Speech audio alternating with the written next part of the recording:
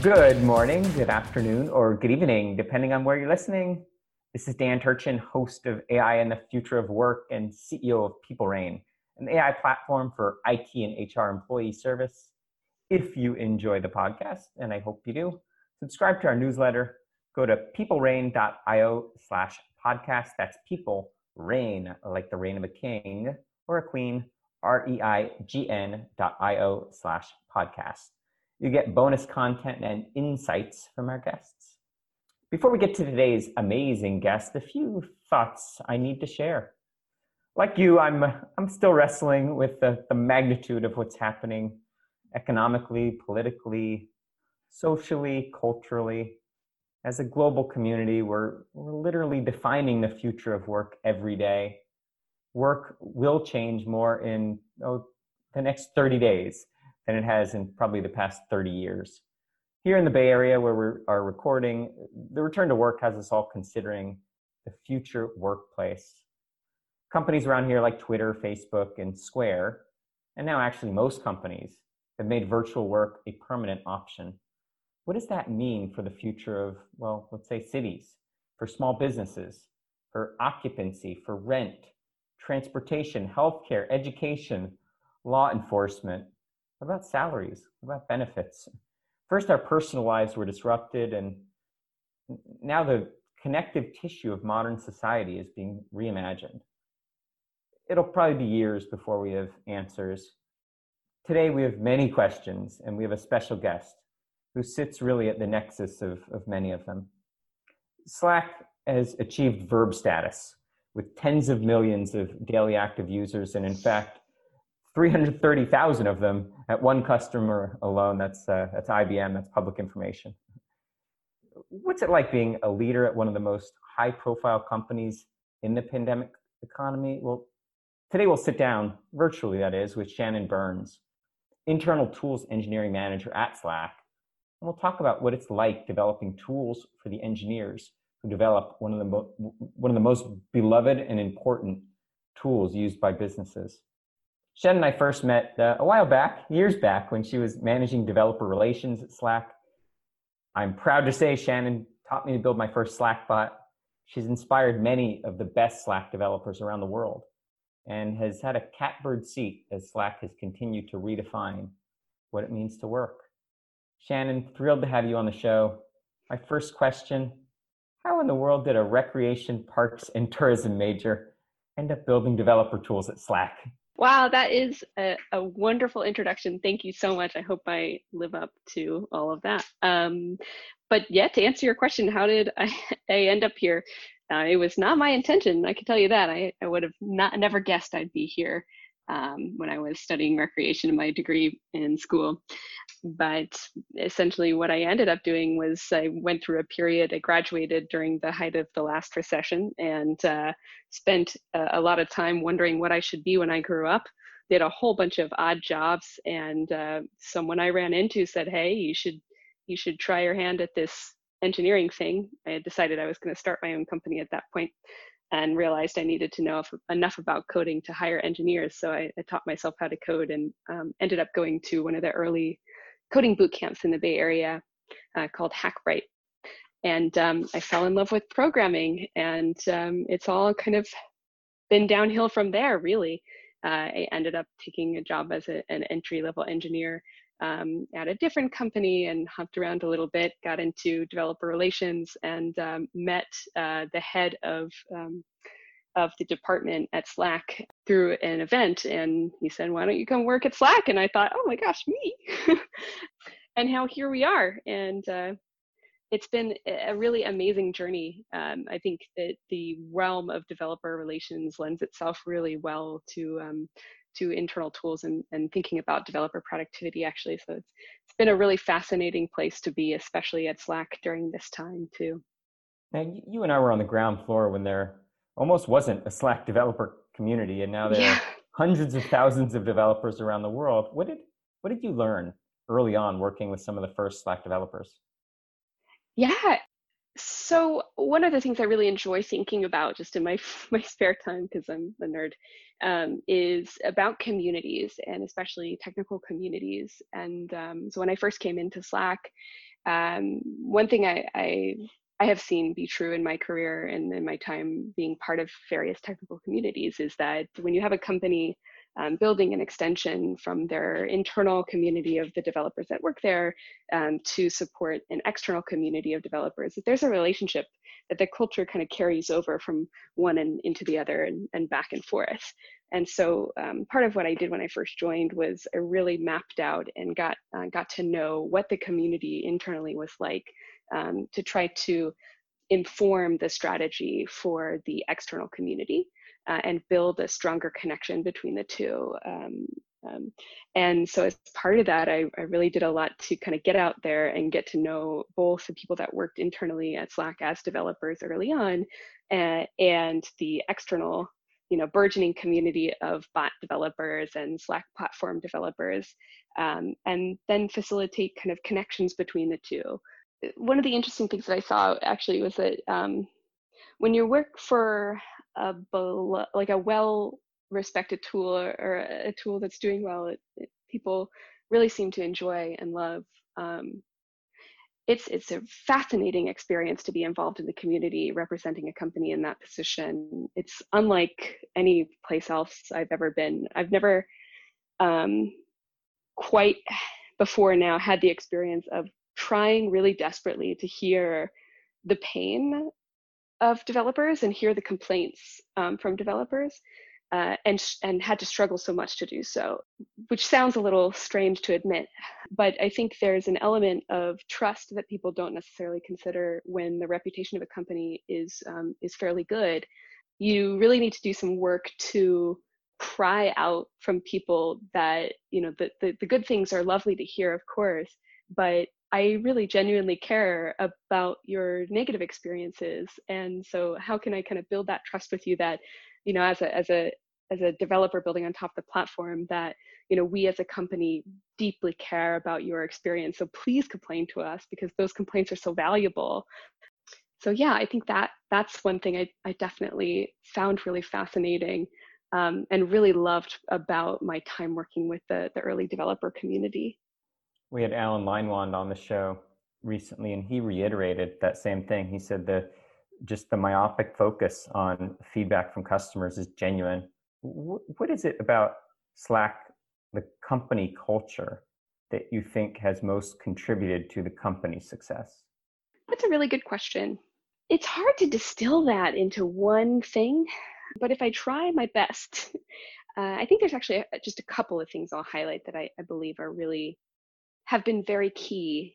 Obviously, I think in terms of helping a company be successful, a huge part of that is product market fit and opportunity striking and being prepared enough to answer the call of an opportunity in the market.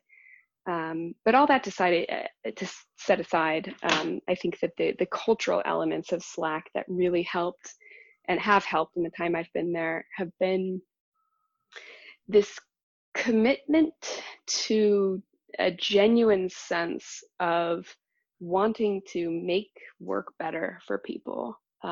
That's so foundational to who we are as a group of people working on a product. People there genuinely do want to make work better for people. So many humans have a negative experience going to their job every day, and it feels to me like such a big area for making improvements. And if you can make a small improvement in somebody's work life, we spend so much time at our jobs every day, that makes a huge impact on people's actual lives and experience in the world. So I think the genuineness that is there, the genuine care about trying to make a small difference, even if it's a small difference, has been super helpful. And I think also there has been, in my time there since the beginning, a willingness to have the difficult conversations in an empathetic way, to acknowledge the elephant in the room, never feel like we're done. People I interview with who want to come work at Slack, and sometimes the thought, I hear all these lovely rosy things about how the perception is that it's such a wonderful place, and it is. I don't want anyone to feel like we've got the idea that we're done, because regardless how rosy things can be in the context of things today, there's just so much more potential to be better. Now, the past few months have challenged every manager. And speaking to the point you just made about genuinely trying to improve continuously, how has your leadership style changed? And what are some of the things you're doing to keep your team motivated and productive? That's a really great question. One of the things I find fascinating being a manager of a team that is dedicated to improving the productivity of developers at Slack itself, this is a fascinating time for us.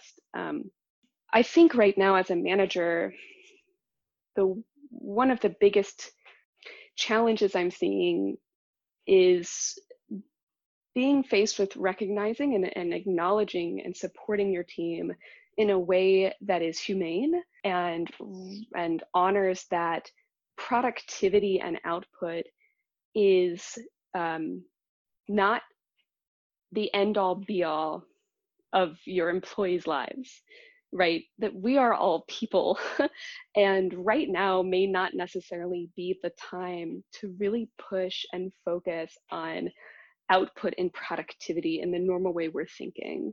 And so the way that my leadership has really focused has been around encouraging empathy for each other, acknowledging the stress that we're all under each day, and making space for people to be vulnerable and human with each other right now. And I find that the more that I invest in that with my team and encourage my team to do that, the better able we are to deal with the challenges to productivity right now.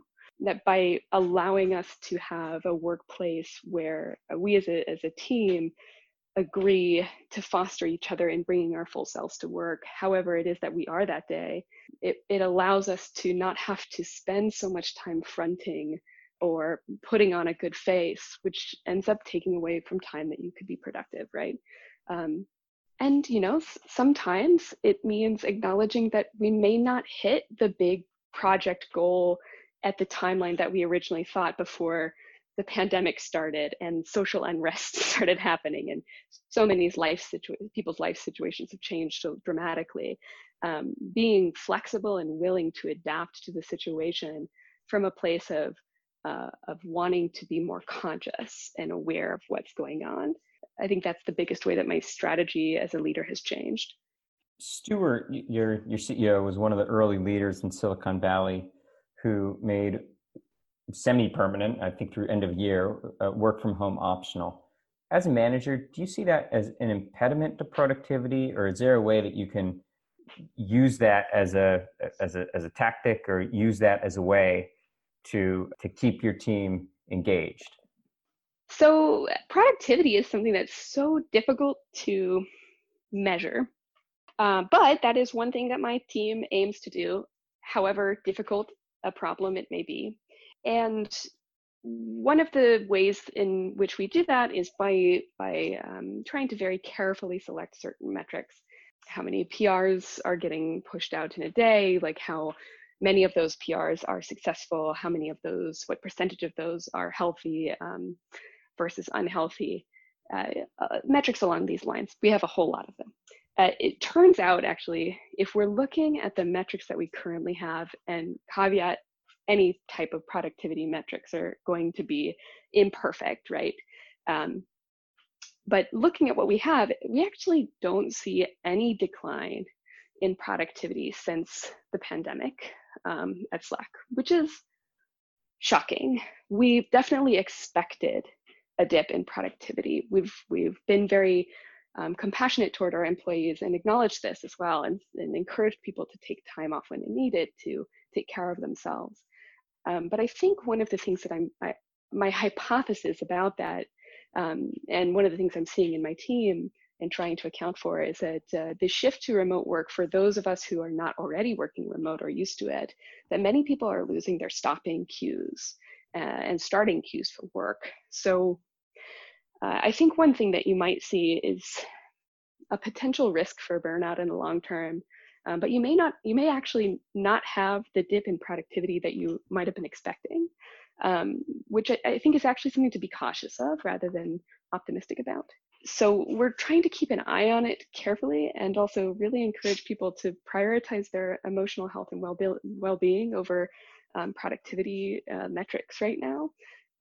But showing them that data themselves too, so that they can match up their perception of their own productivity, because that's something I hear anecdotally quite a lot too, is a sense that I'm not being productive enough as an employee or as an individual contributor, and then being able to kind of help look at the data and calm those nerves and say, okay, well, that feeling that you're having, if I look at this, you've been doing actually a really excellent job, and maybe you can take a little weight off there and pull back a bit and say, I am actually showing up. I am actually doing a really great job, and it's amid a pandemic. And, maybe you should be proud of that. I love that idea of being intentional about not forgetting the starting and stopping cues. As managers, as leaders of intense type A teams, it's incumbent on us to think about that quality of life and make sure that working from home doesn't become a license to live from the office. Exactly. Those can be very different. And, exactly.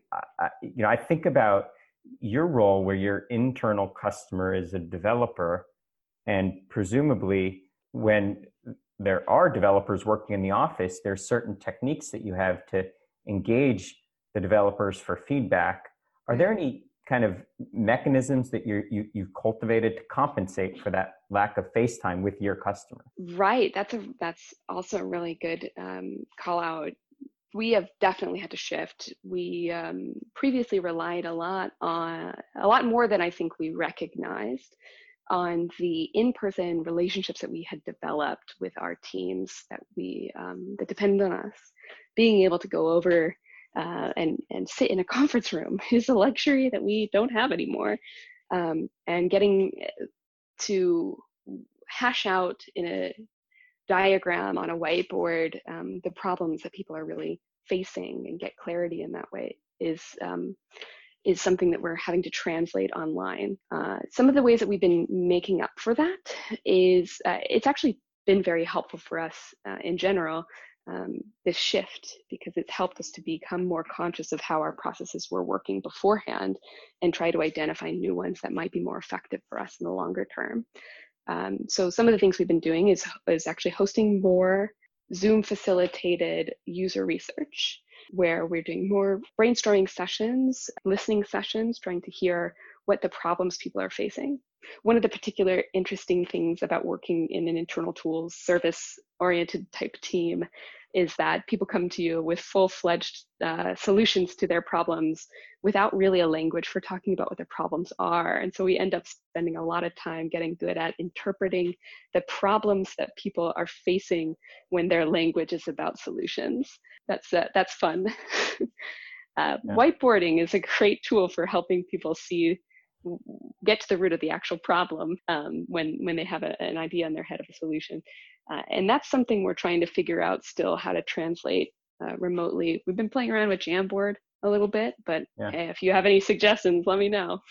I'm looking to you for suggestions. We're all figuring this out in real time. Yeah, it's true. We are doing more Zoom calls with our customers, but then at the same time, because people can have Zoom fatigue. One of the things that we have been doing throughout the pandemic is on a regular cadence reviewing how many meetings we're having.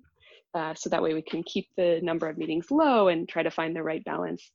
Yeah, it's a challenge, because on the one hand, I think losing the fidelity of in-person tends to mean you pendulum to the other side and shoot for more meetings. But you got to be careful of that, because then you need the quality of those meetings to be high. Now, we in the Slack community, we perseverate over every new feature, every new emoji. I think when the new mobile app came out recently, it practically broke the internet in a good way. Now, you as a superpower user, tell us about one hidden feature of Slack that you use all the time that you think maybe the rest of the world hasn't yet discovered. Ooh, it's hard being so close to it, the tool myself. it's hard for me to recognize what people actually aren't familiar with. But I would say one thing, if people are not using it heavily already, is reminders. I am a very forgetful person, so having reminders that I can just set on a channel message, like on a message in a channel or a DM from someone, is so helpful. There's also the saved items feature, being able to bookmark parts of conversation or files that people share and then come back to those has been massively helpful. I also love the new collections. You and me both. Do you have a favorite app? There are now thousands of them in the store. I know, there's so many. I feel like if I have a favorite, then I'm picking, between children. I haven't used it in a while, but TacoBot used to be a thing. I loved that. TacoBot. Donut is amazing. The crazy TacoBot. I like Donut as well. Donut is great. Donut's good for remote check-ins with. Oh yeah, with your it's team. really excellent for onboarding. I'm onboarding an intern as we speak, and it's been such a delightful experience. Beautiful. Thinking back about work and the future of work and how it's changing in real time, what do you think is one thing that we'll do in the workplace, call it in 3 to 5 years, that today would seem silly or just unlikely? I think that one thing I would not have foreseen at all happening before the pandemic, that probably will start happening more and more now, is hiring people without ever meeting them in person. Hiring people through remote interviews and having the entire interview process be remote, potentially all across the world, and then never having met them in person. I think that's going to become more of a regular thing. I'm sure there's companies already doing that have that experience, but I think it will become a mainstream thing. Have you gone through that full cycle yet? Not personally on my team, but I know that it has happened. Like there's definitely other people at Slack that are doing it now. Good insight. Same thing in the venture community with investing in companies, yes. Sight unseen. Now, we're about out of time, but I got to get in a last question or two. Your advice for a younger version of Shannon? Oh, I love that question.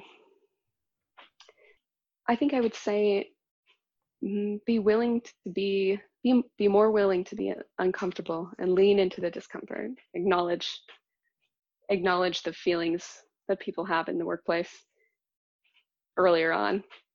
Feelings that you have about like your own anxieties, or feelings that other people have toward you, or?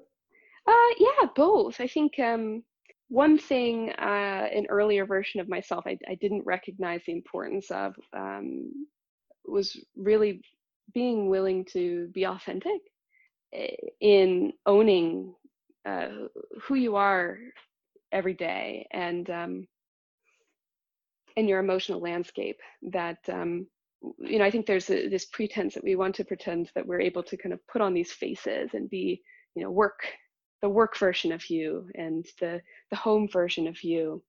And I have found, just personally throughout my life and my career, the more I'm willing to allow myself to be who I am without having to put on a mask, the more effective I am. I think it also opens a door to allow other people to show up fully as well. Well said. It's okay to be a little bit vulnerable. Yeah. And be proud of that humanness. I happen to know that outside work, you're a bit of a Renaissance woman. You have a lot of passions and interests. What's the hobby that you credit with getting you through the quarantine? So surprisingly, probably meditating. I have a daily meditation practice, and that's been getting me through. It's been keeping me sane. But I've also been taking up creating coloring pages for all of my friends who are parents and have kids at home. And you know that I'm queued up because I have 2 daughters that would love nothing more. You're on the list. Shannon Burns coloring pages. And thank you for the offer. With that said, Shannon, we're out of time. This has been so much fun chatting with you. It feels like we're just getting started. Maybe as the world continues to change, Maybe we'll have you back for the second version of this conversation. Would that be okay? Sounds good. Well, thanks to everyone for listening. Again, if you like the podcast, go to peoplerain.io/podcast. Sign up for the newsletter. You'll get bonus content and more insights from great guests like Shannon. Thanks for listening and have a wonderful day.